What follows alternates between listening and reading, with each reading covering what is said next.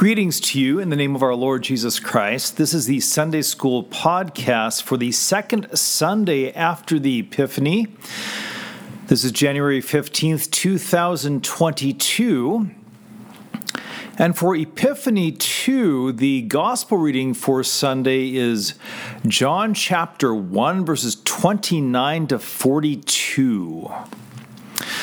Now remember, Epiphany is a season of Jesus making himself known. He's born in Bethlehem. We have a couple of stories about him in his youth. A story when he's circumcised on the 8th day. A story when he's dedicated at the temple when he's 40 days old. We have one more story when he is 12 years old and apparently gets lost in Jerusalem at the Passover. And after that, we don't know much about Jesus until he's about 30 years old. That's when his public ministry begins. That's when he makes himself known. And so last week, we heard of Jesus' baptism from the Gospel of Matthew, as God declared, "This is my beloved Son, in whom I am well pleased." And that's the start of Jesus' public ministry.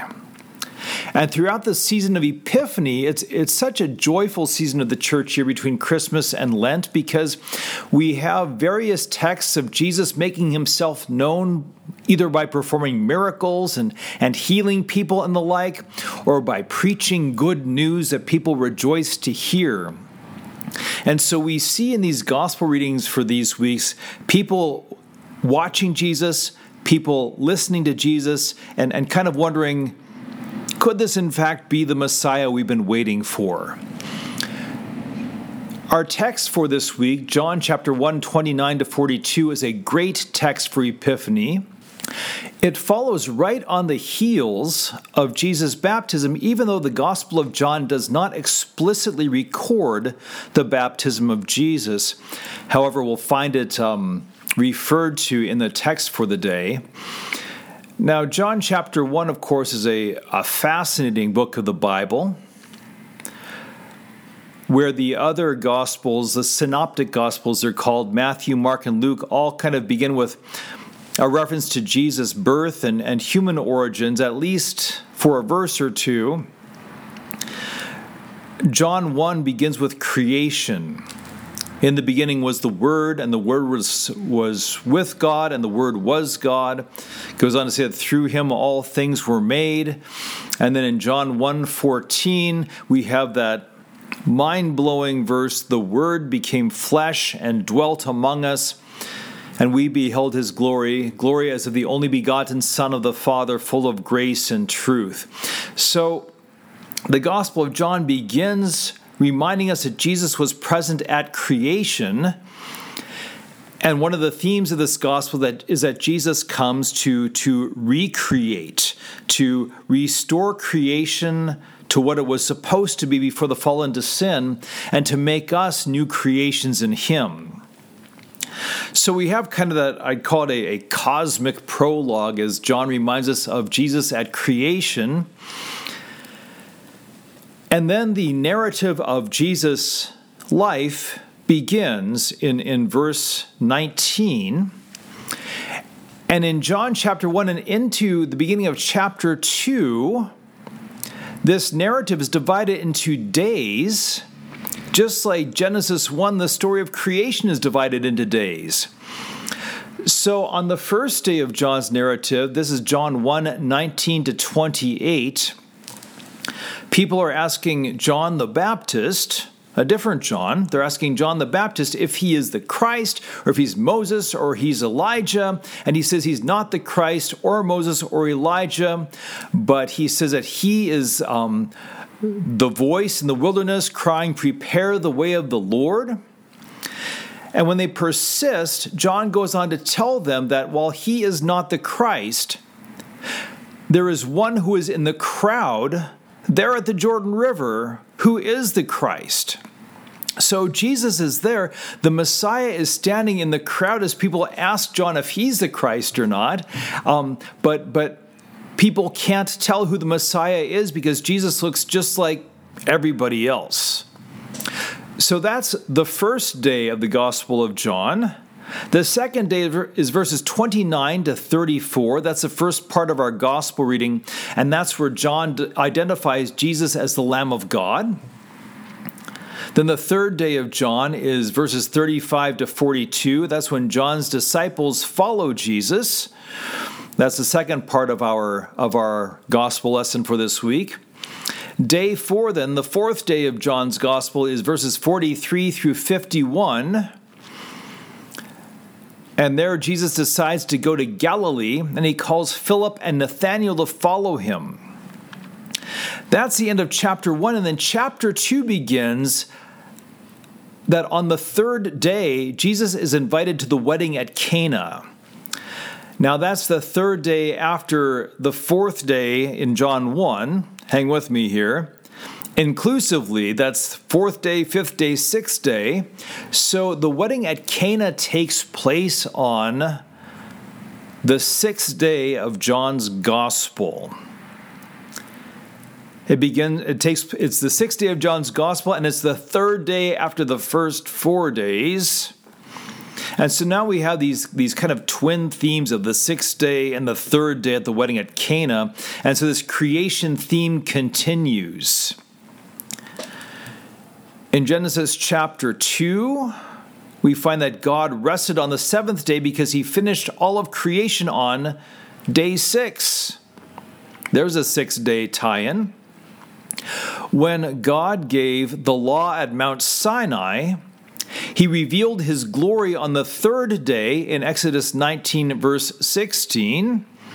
And according to ancient Jewish writings, he gave the law on the sixth day. One more important third day of the Old Testament, and that is when Abraham was commanded to sacrifice Isaac. He lifted up his eyes and saw the place of sacrifice on the third day of their journey in Genesis chapter 22.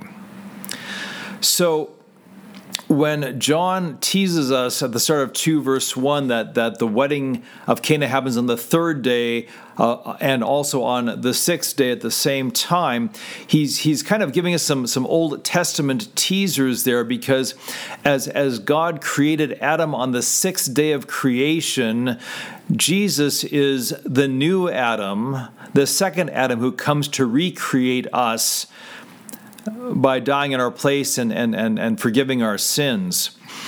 As Abraham nearly sacrificed Isaac on the third day of their journey, now Jesus is the new Isaac. And where Abraham's only son Isaac was spared because God provided a ram caught in the thicket by its horns, Jesus is not spared, though he is the only begotten Son of God, because he is the ram, he is the Lamb of God who is given to die for the sins of the world.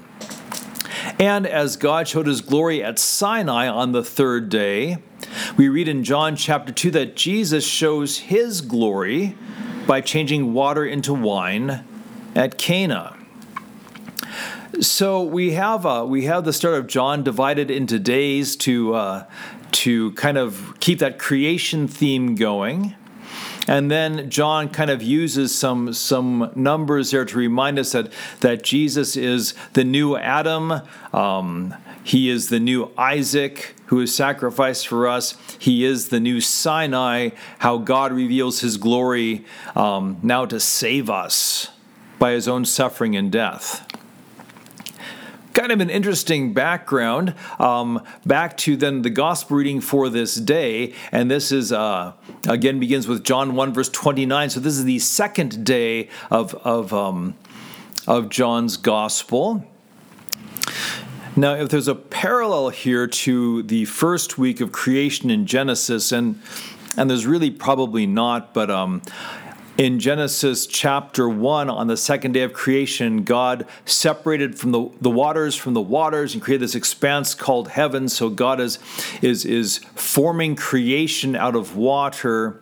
And here in John, on this second day, John will relate.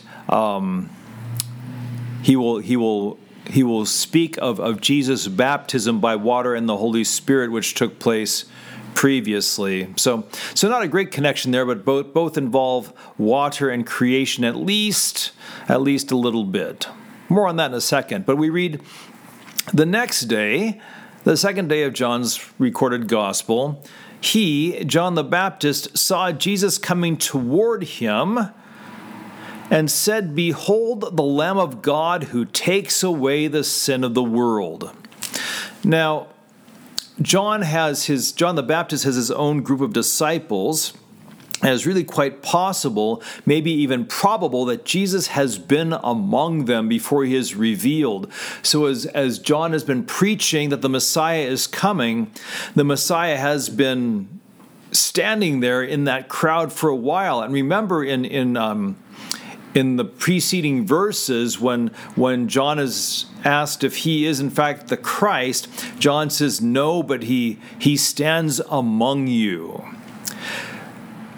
And again, nobody knows who Jesus is until John identifies him in this first verse of our gospel reading. He sees Jesus coming toward him, and he outs him as the Messiah. He says, "Behold, the Lamb of God who takes away the sin of the world." And there's so much to this verse. The Messiah has come. The Christ has finally appeared, the one who will deliver his people. And what does John call him? Not mighty conqueror, not the Lion of the tribe of Judah. Instead, he calls him the Lamb of God. And what are lambs good for? Lambs are good for getting sacrificed. So when John the Baptist calls Jesus the Lamb of God, that instantly brings to mind the thought of the Passover lamb. In fact, throughout John's gospel, the Passover is mentioned no less than 18 times, either as the Passover specifically or as the feast. And so the Passover is kind of this underlying theme of John that is always underlying what's going on, because Jesus is the final Passover lamb, the lamb who's offered in our place for our sins. And so as Luther says in his great Easter hymn, Christ Jesus lay in death's dark bands, he has that phrase in one of the verses, "See, his blood now marks our door. Faith points to it, death passes over, and Satan cannot harm us. Alleluia." So as John calls Jesus the Lamb of God, the theme of the Passover lamb being sacrificed so that we are delivered from sin and death, that theme leaps to our minds. But that's not the only one. We also have the sacrifice of Isaac. And again, God commands Abraham to sacrifice his only son of the promise. And at the last minute, God spares Abraham's only son by providing a ram whose horns are caught in a thicket. It's almost as if that ram is crowned with thorns, as it were.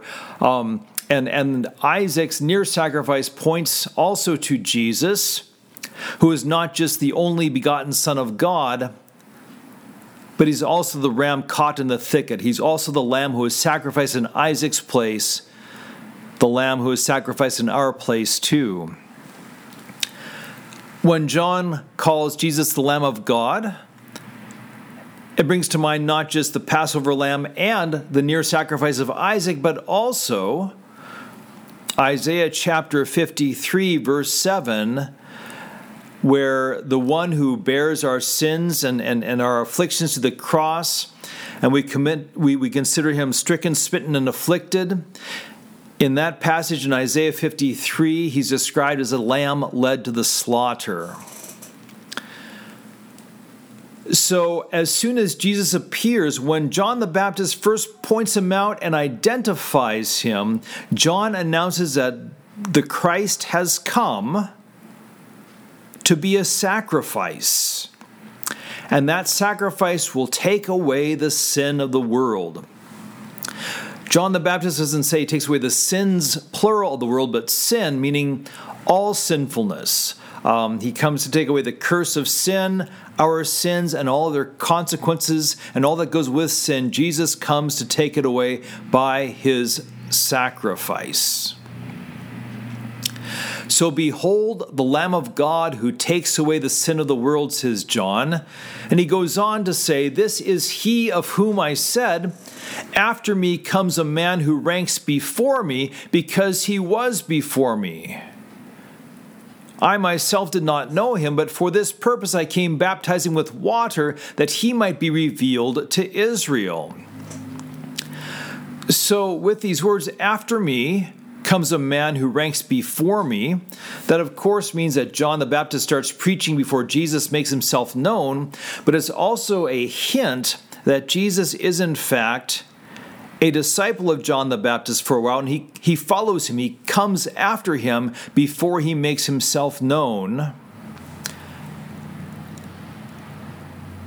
And John declares that he has come to make Jesus known and reveal him to Israel.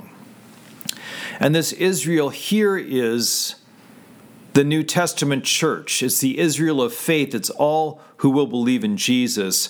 Those are the ones to whom Jesus is truly revealed. And I mean that, of course, not in the Calvinistic sense that God only saves some, but rather God reveals Jesus to all, but to those who grasp him by faith, by the work of the Holy Spirit, they're the ones who really know who Jesus is, who really trust who Jesus is.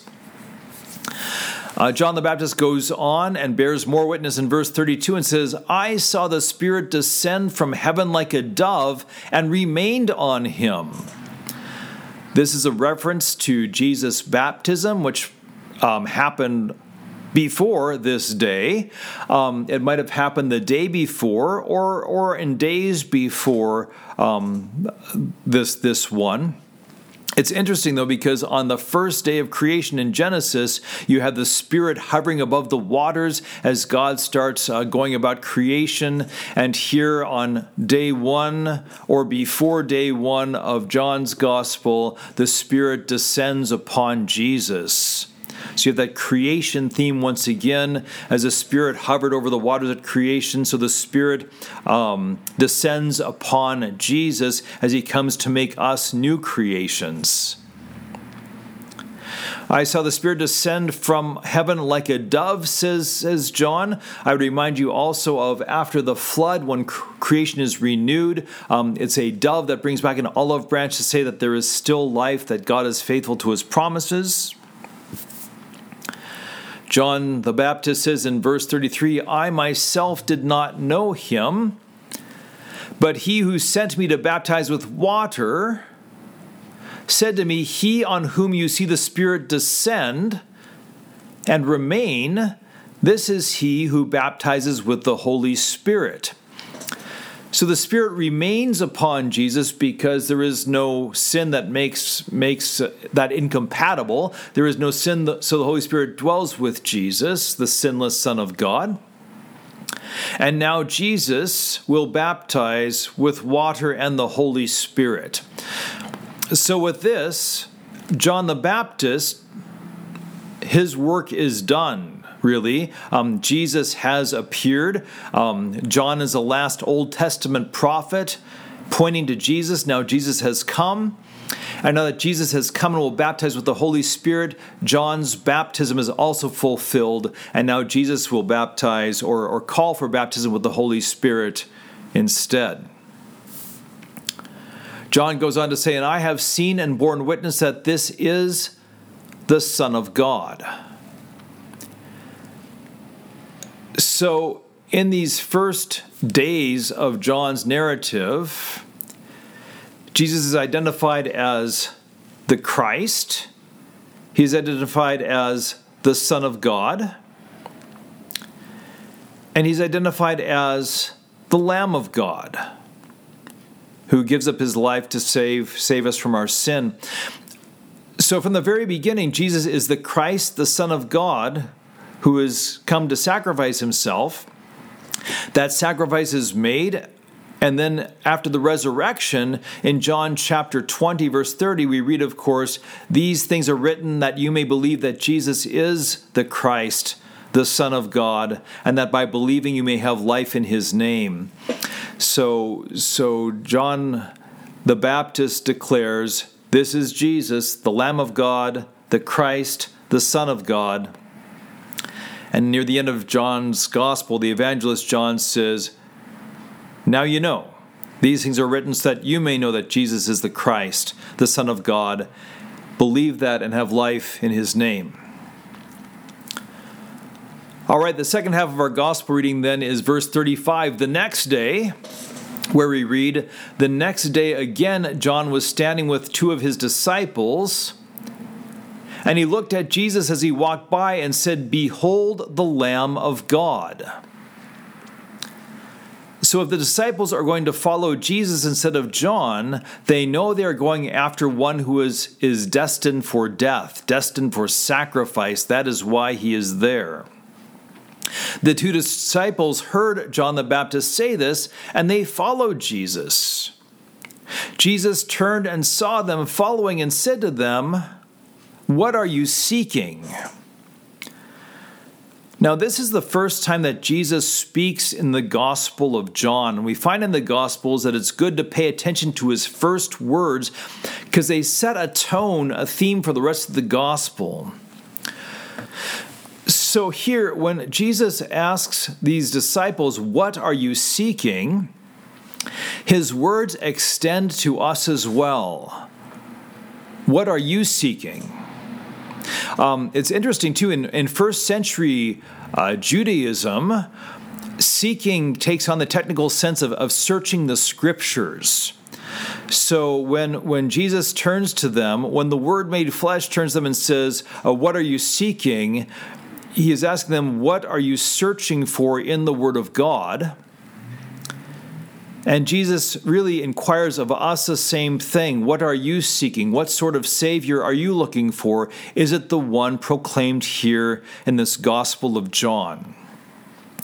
Do you and I look to find the Savior who saves by his suffering and death? In the second half of verse 38, they said to him, Rabbi, which means teacher, where are you staying? And that's a significant question too, not just where can we find you, but with whom does the Lord abide? Will he abide with the disciples? May they stay with him? He says, come and you will see. And keep in mind as well that later on, as Jesus comforts the disciples before his death in John 14, verse 2, he tells them, in my Father's house are many rooms. If it were not so, would I have told you that I go to prepare a place for you? So ultimately, where does the Lamb of God stay? Risen from the dead, he's enthroned in heaven. Can we abide there with him? Yes, he prepares a place for us there. In the meantime, in verse 39, he says, come and you will see. We read, so they came and saw where he was staying, and they stayed with him that day, for it was about the 10th hour. One of the two who had heard John speak and followed Jesus was Andrew, Simon Peter's brother. He first found his own brother Simon and said to him, we have found the Messiah, which means Christ. He brought him to Jesus. So now that Andrew has followed the Lamb of God, follows him because he is proclaimed to be the one who will die as a sacrifice, he goes to Simon Peter, his brother, and says, we found the Christ. Not who you expect. He's the sacrifice. He'll be the Christ by dying, but he is in fact the Messiah.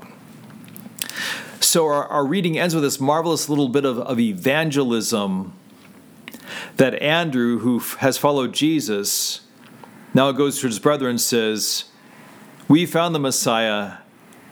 Come and see him for yourself.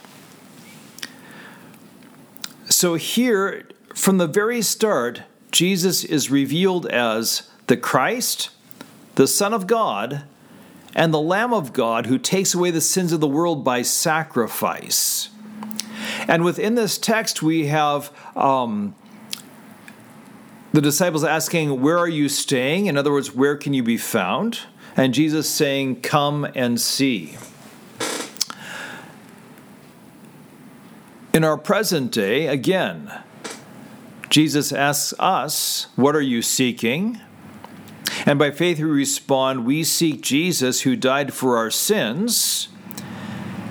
And if we are to ask, and where does the Lord abide? Where can we find him? We find him in his word. We find him in his sacraments.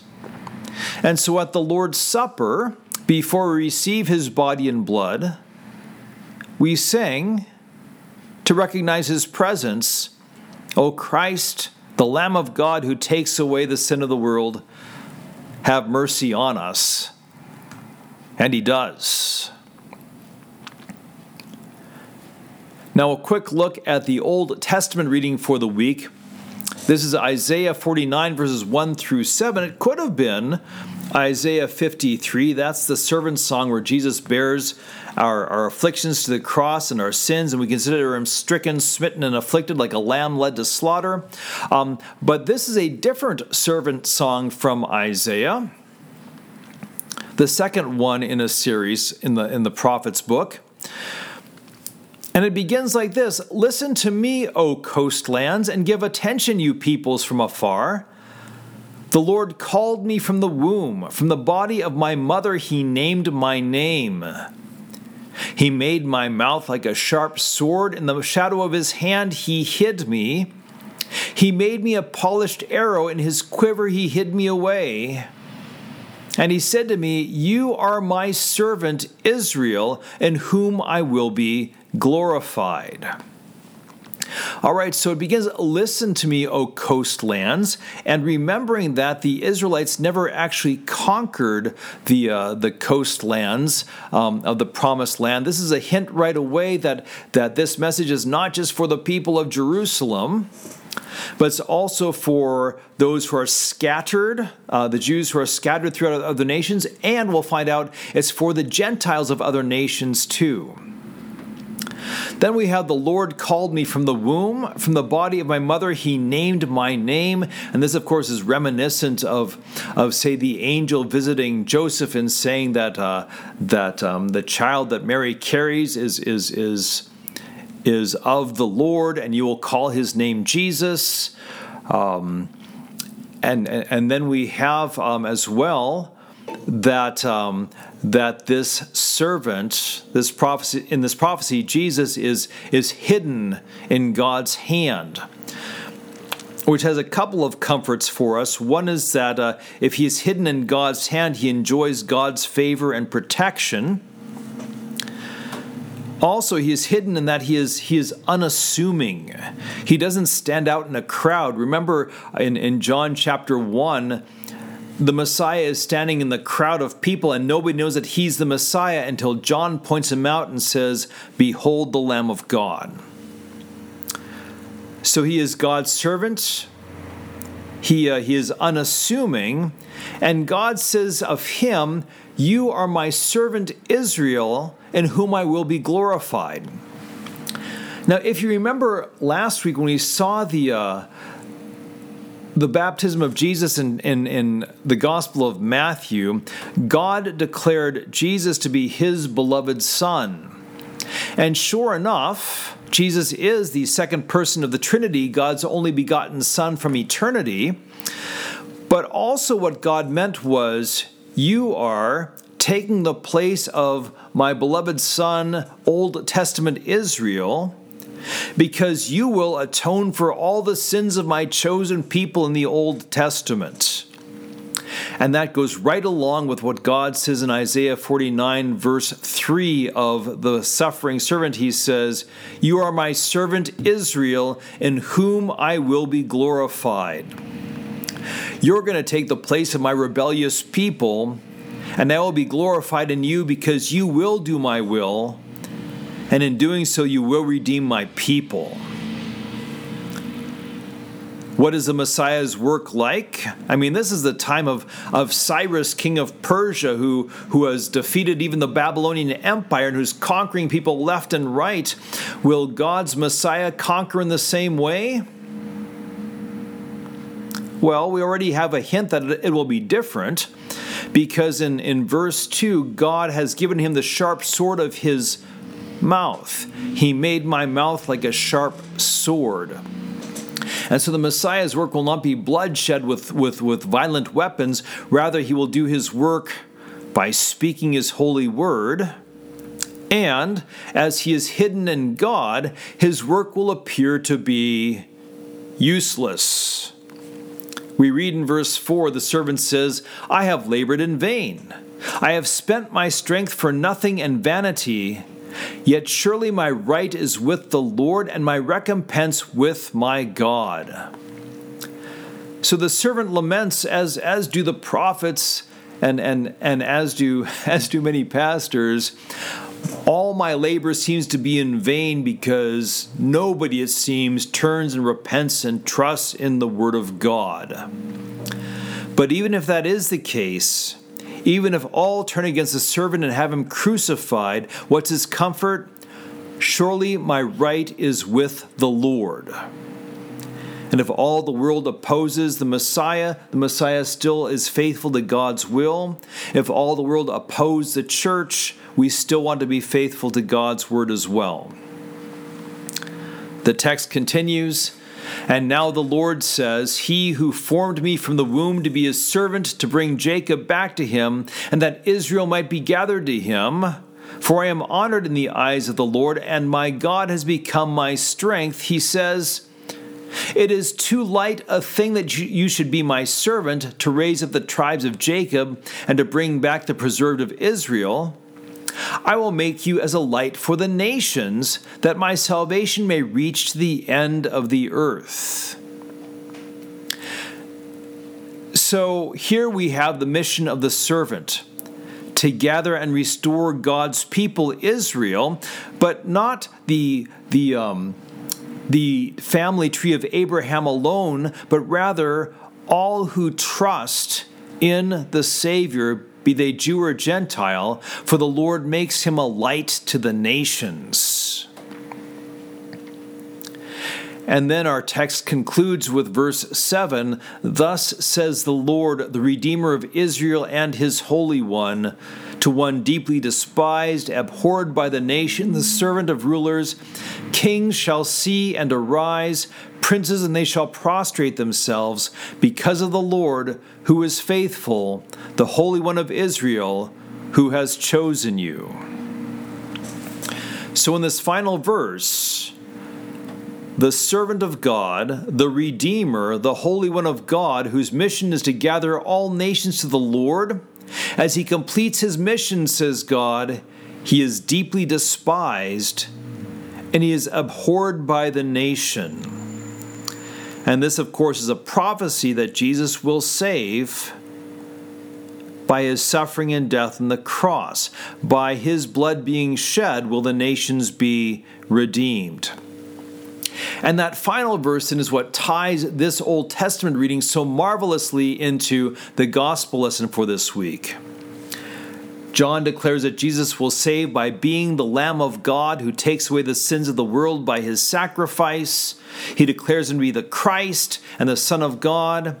And here in Isaiah, Jesus is the servant, the Redeemer, the Holy One of God.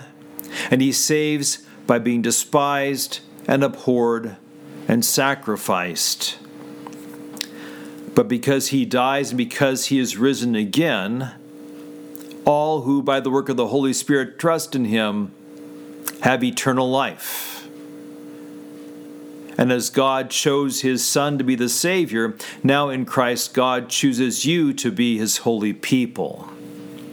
And that is a great epiphany. All right, that concludes our quick look at the Gospel and Old Testament readings for this upcoming Sunday, the second Sunday of Epiphany. God bless you as you meditate upon this text more. God grant you every good gift if you are teaching this to others. And until we speak again, the Lord order your days and your deeds in his peace. Amen.